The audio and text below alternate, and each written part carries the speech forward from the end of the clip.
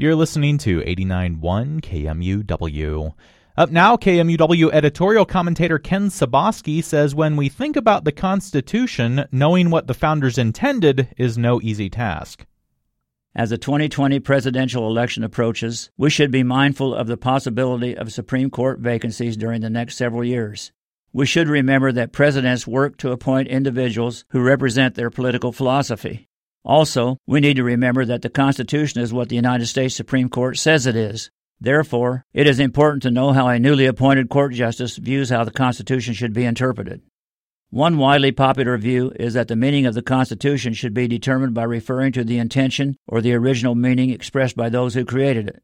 But there are more difficulties than most people realize in determining the intent of the delegates to the 1787 Constitutional Convention.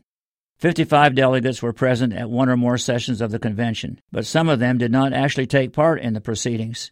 Votes taken on some issues passed with narrow margins. What was said and the reasons given for the votes cast are mostly known from incomplete notes taken by James Madison. There was no single issue on which all the delegates spoke, and a majority spoke on just a few issues. Constitutional scholar C. Herman Pritchett speculates many decisions were probably compromises that really pleased no one.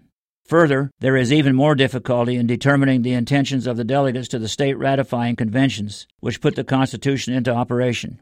And to compound all that, we have to remember the search for original word meanings is as difficult or even more difficult than determining original intent. When we ask for justices who will follow the original meaning of the Constitution, we must acknowledge all of the difficulties in understanding that original meaning, or question if we can even know it at all. For KMUW, this is Ken Ciboski.